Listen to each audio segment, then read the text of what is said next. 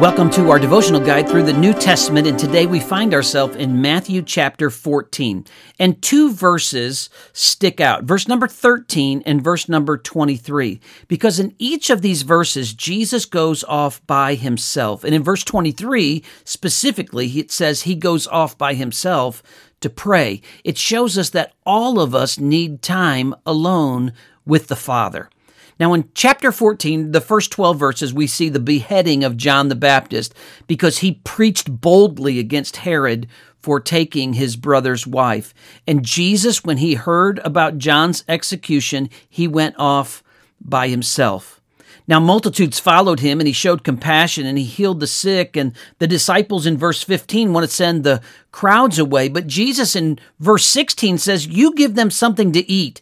The only thing that they can scrounge up is 5 loaves and 2 fish. And yet when we bring the limited resources that we have, the Lord can do miraculous things. 5,000 men, not counting women and children, maybe upwards of 15 to 20,000 people eat, and there are 12 baskets left. After this miracle, Jesus made his disciples get into the boat. And he, again, verse 23, goes off by himself to pray. The boat hits a storm. Now notice the disciples were doing exactly what the Lord Jesus wanted them to do when the storm hit.